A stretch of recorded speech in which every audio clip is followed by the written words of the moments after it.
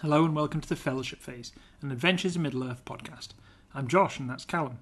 We're going to give you inside information on how to find your own path through Tolkien's world.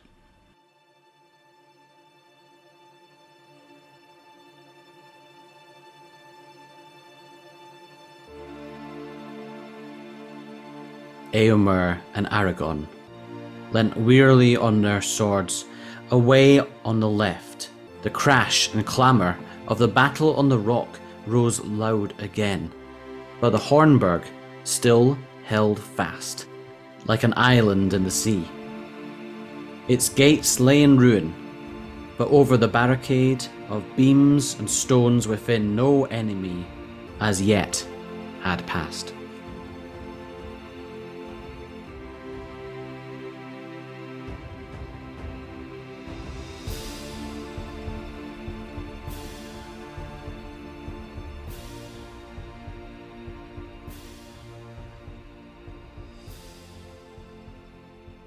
What a moment in the God. story.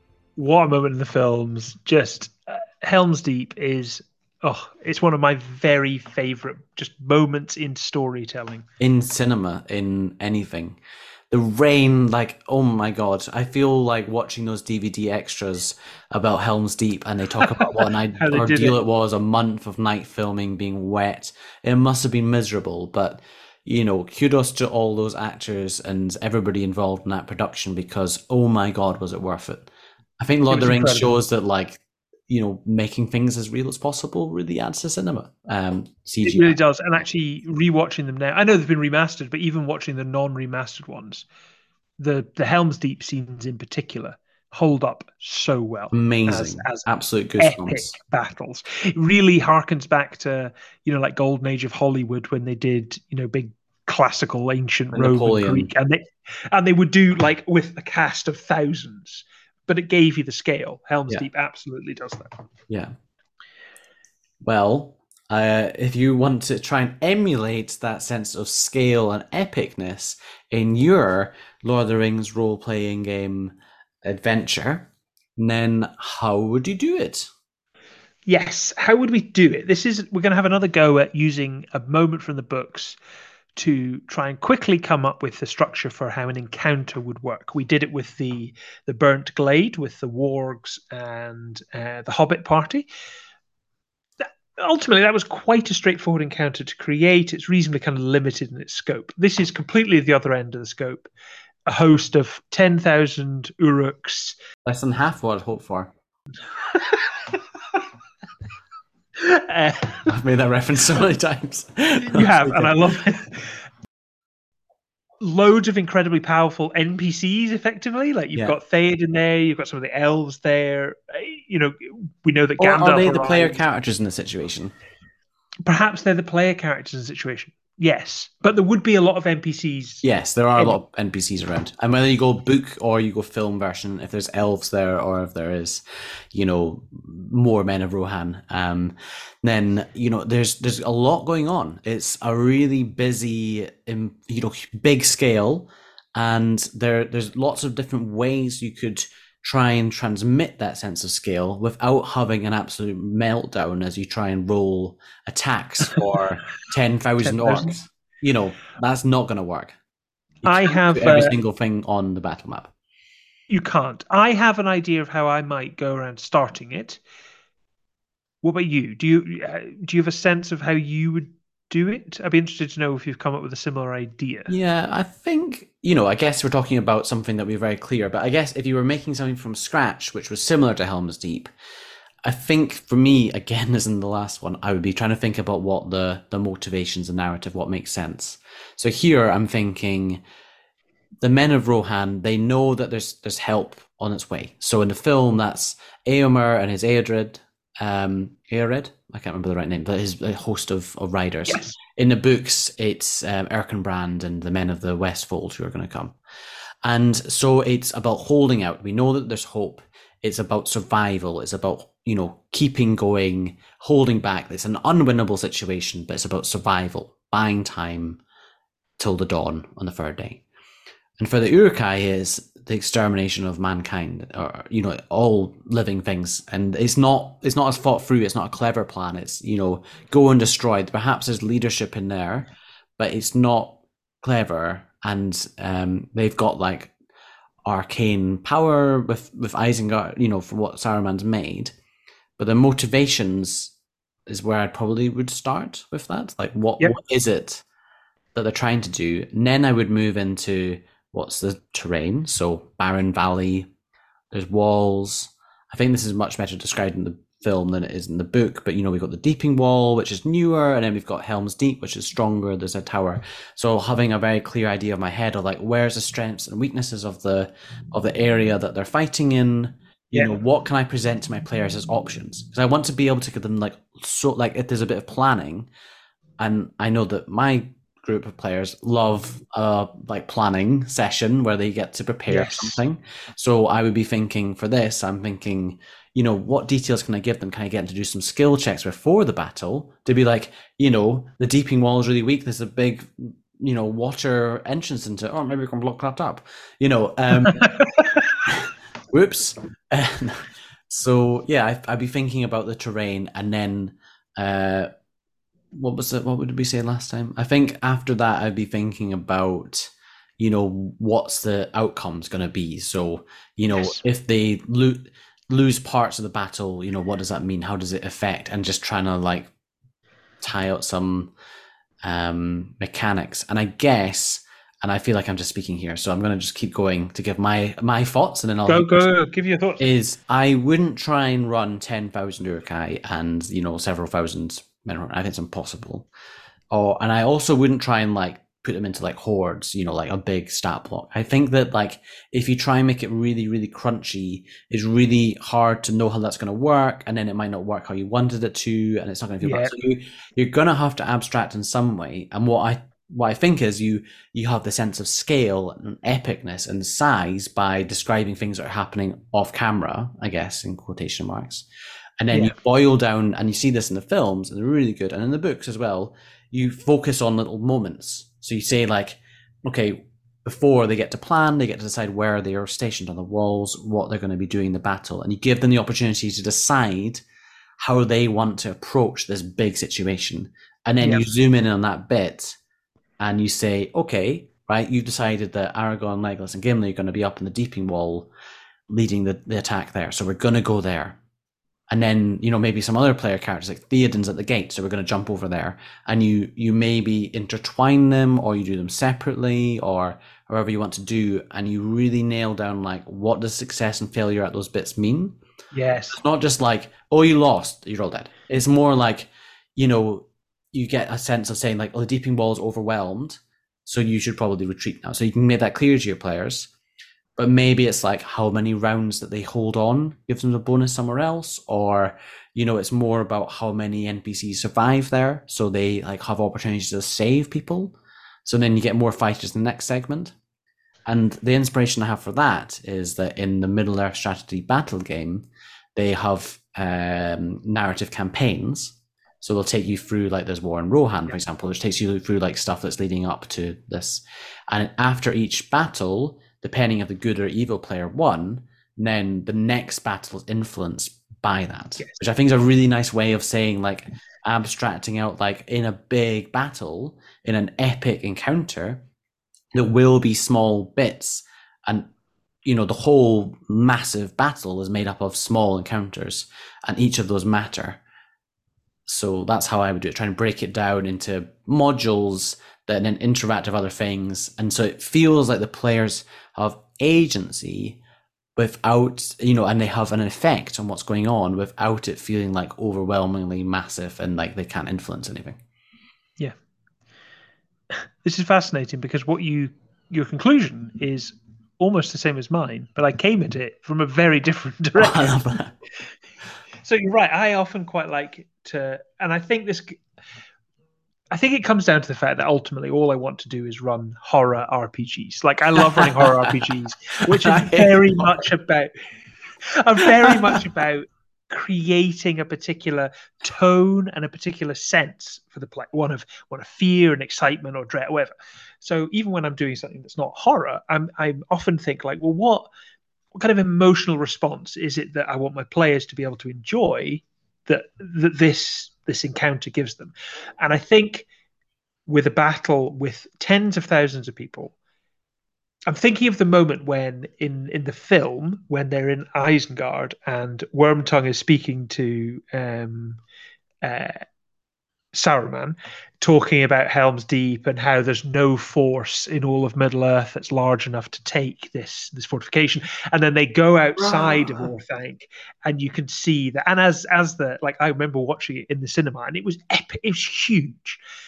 That is the sense I want the players to have, this kind of moment of awe of like, this is bigger than anything we've experienced, bigger than anything I could almost imagine. That's the sense. The immediate problem, like you said, was that is completely unmanageable if you ran the game like you would normally run an encounter. It would stop being awe inspiring and it would be ridiculously a war of attrition and dice and numbers, and it would lose all flavor. So I would then think, right, what I need to do is I need to be able to break it down into manageable chunks and also give the players the sense of the overall picture. So all the time, keep coming back to narrating the big scene, when in reality, each of the players or each of the groups of the players are actually only really interacting with a chunk of it.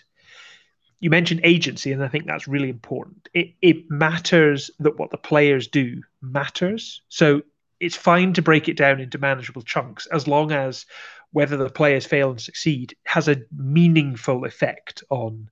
What you can't do is just decide to narrate a battle and they play along, but their role is meaningless. That is not fun at all.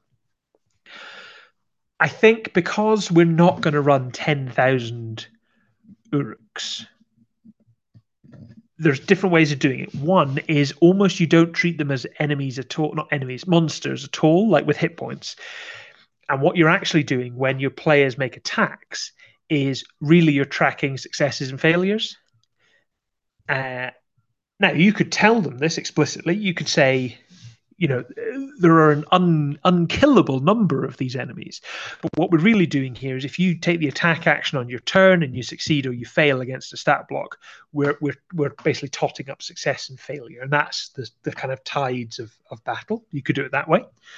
Or, and I'm kind of thinking about almost like the way that video games do this. They have a similar problem. Certainly in the past they did, which is that there was a limited number of things they could have in the world at any one time. They couldn't have infinite numbers of enemies that you were fighting. What they would often do, I'm thinking of I think one of the Medal of Honor Allied Assault, when they do the storming the beaches of Normandy, there was epic reference. I love that game. Amazing game. Such a good game. They want capture the feeling of the storming of the beaches. But again, that was tens of thousands of people. The game, I mean, that was years ago, was not in a position to have that many. What they actually did was they kind of quietly gated you in a section which was populated with things for you to interact with. And you could see things that were happening outside this section. You couldn't actually interact with them. That was really just a kind of moving backdrop. And actually you were presented with a chunk of the beach and some enemies.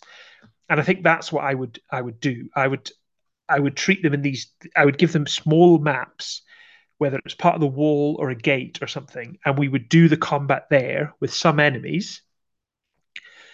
And you would just keep describing the big battle, and depending on how they're doing, swing the battle one way or another. The other thing got me thinking was I used to always read the Games Workshop magazine White Dwarf when I was a kid. Before I could afford to buy all the minis because they're very expensive, I used to read all their battle reports.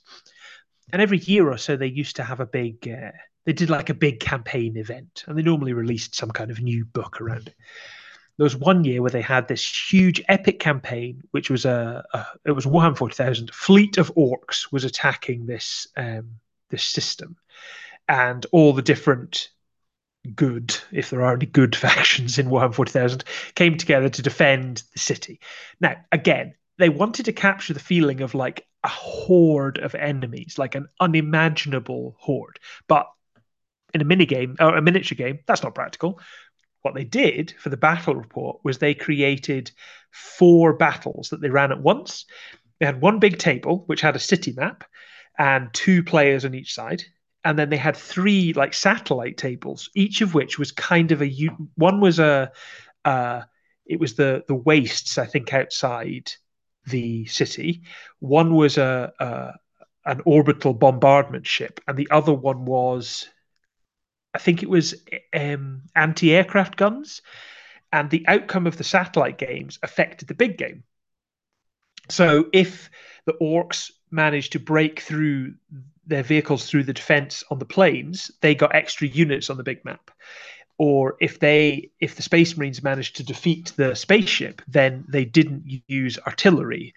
Or if they defeated the anti-aircraft, you got planes.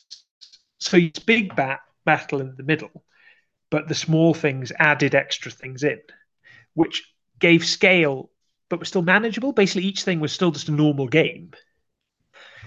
So I think what you could do is you could almost have described the whole battle, and then maybe have 2 or 3 maps of just a section, and you could maybe deploy 1 or 2 of the characters in them, and you could zoom into the section, and so you do a few rounds of Aragorn fighting some Uruks off the wall, and depending on what happens, that affects a different section, and all the players feel like their bit matters, but you're never really dealing with more than a few things at once. I think that's probably how I would run it. I love that idea, and also I really want to play that Warhammer 40k game. I don't play Warhammer 40k, and I've never really played it.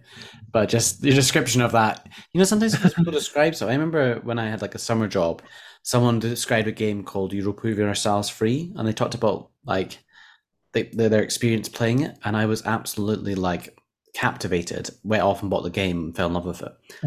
And sometimes it is that feeling that you get a glimpse when someone describes something.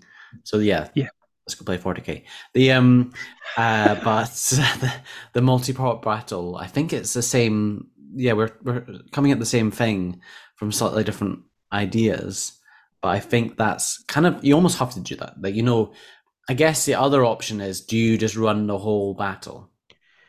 And I don't know. So in Middle Earth strategy battle game, the sort of Lord of the Rings Warhammer, there's rules for like massive encounters, and I have tried it, and I have to say I don't find it as fun as just the smaller battles, like the skirmish games, where there's less minis and there's less going on, because I just find it gets bogged down. And I think, there's there's strategies that we talked about in the Siege of Stoneyford in terms of strategies to stop a big encounter bogging down. Like, you can give control of the friendly NPCs in blocks to players.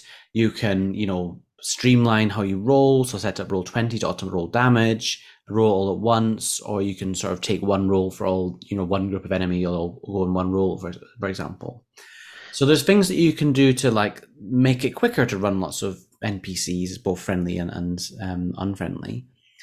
But I think that sort of level of detail isn't required for the feeling of epicness. And that comes less so from having 100 tokens on a map, which is just a bit boring, I think. And more from how you describe. So maybe when you're planning it, you say on turn order 20, you have descriptions that you've written down in advance based on outcomes of other things, or you have like we sort of layer actions is a thing in 5th edition. The monsters can have legendary actions, so have those take effect. So you can say like, this is happening in the part of the battle, it has this abstract effect here, and as long as that makes sense, I think that can capture the idea that stuff going on. Or they can even see like epic, say they are in Aragorn and like Glass and Gimli in this setting, or we're doing another big battle, that's not in the book, and we're talking about that. And then what's happening. So the moment in our campaign, I won't say too much because we're going through it in order, but like there's a big battle sort of encounter happening, and how I prepped that was I prepped several different maps based on like basically we did a planning session where you got to prepare, and I used that to decide how the maps are going to look because you adjusted stuff, and I kind of had already planned what the enemies were going to do, so anything you did wasn't going to change that. So they had a plan, and then sort of tried to put in challenges that weren't directly related to that. So like really thought clearly about what the people were doing. So Yes. maybe if you're doing like the attack on Minas Tirith, it's the fact that for some unknown reason the women and children haven't been evacuated from the lower level. So you have to rescue them. What? Like, why? Why is that not Why have they happening? not been evacuated? They had a I don't lot of time to understand. prepare. Get them out. Why were they there? Why were they there? They should have The been army was evacuated long invisible ago. for a long time. Faramir told, who knows? Sorry, that was a Yeah, tangent. no, I agree. It's something I get angry about as well.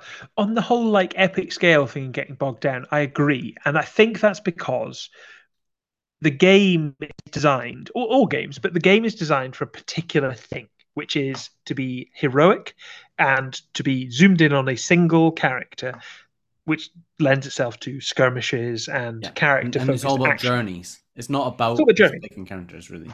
Exactly. I am very low, and I've been thinking about this a lot because we're coming to the end of Curse of Strahd. I'm very loathed when you come to epic moments, which you want as the DM, you and players as well. You want to be the best moments of the game. You want the big, momentous moments to be the most fun. And I think some video games do this very well, and some do it very badly. And that is that when it comes to an epic moment, some game designers pivot to let's use different rules for this bit, and I hate that because Oh, I'm like, but you've given us like these rules which we love, and I want to celebrate them in the biggest moment. What I don't want is to be like, oh, now that you're doing this, you're gonna use this slightly worse designed rule set yeah, like to press make it feel X to epic. I'm like, attack. yeah, and I'm like, It's like it just turns no, into a video, or it's a cutscene. That's the worst thing yeah, in the oh. game. So in this, rather than turning it into like a real-time strategy battle game where it's like that could be fun, but it's like that's not why I'm playing this game. No, I want to keep focused on my character. So give us a series of smaller maps with a couple of enemies that we fight with a very clear objective of hold the gate, um, seal the wall, push some ladders away, get the women and children into the caves, for instance. They're kind of small objectives within the bigger objective. Do small maps, and when you've completed the goal or failed, that has an impact on the overall battlefield. And I think that it means you're still playing the same game. It's just as a lore master, you're tying up a much bigger narrative. So we've taught you through a epic encounter, and we've used Helm's Deep as inspiration. And actually, something we've not mentioned, which I think is really important, is the weather. So in the Yes. film, the rain is a big part of the atmosphere and the feeling there. And I think it's easy to forget about because we just forgot about it there. But maybe that has some impact on abilities or some other stuff that's going on. So don't forget about the weather. So, for Helm's Deep, I guess, we're thinking that there's a sense of hopelessness. They have to hold on for dawn, that might be enough. They're trying to buy time. They're trying to hold off the Uruk-hai. They're trying to defend their people. So it's not just about like the battle itself, but it's about survival of the Rohirrim in a way. Also Yeah. protecting the leaders, so like protecting the king is another big objective that's going Yeah. on. The terrain, so that there's weaknesses of the fortress that they've tried to prepare for, but they haven't been completely successful. And some of those areas succeed, and some areas them fail. And you can see that as I zoom in. They hold the gate for a certain amount of time, and then eventually things give in. But maybe if they hadn't all those individual small bits worked out so well for that party, then maybe they wouldn't have survived long enough for Gandalf to Yeah. turn up with the reinforcements. So I think that's a really really great scene, and if you can pull off that in a game, then kudos to you.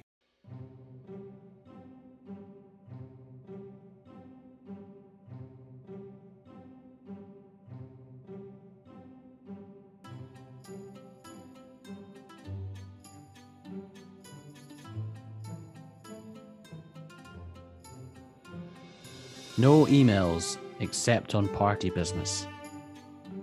and comment suggestions and questions to thefellowshipphase@gmail.com. The long year turns to its close. Much we have accomplished these last seasons. Our fellowship disbands, but is not broken, and we will return on the next episode of The Fellowship Phase.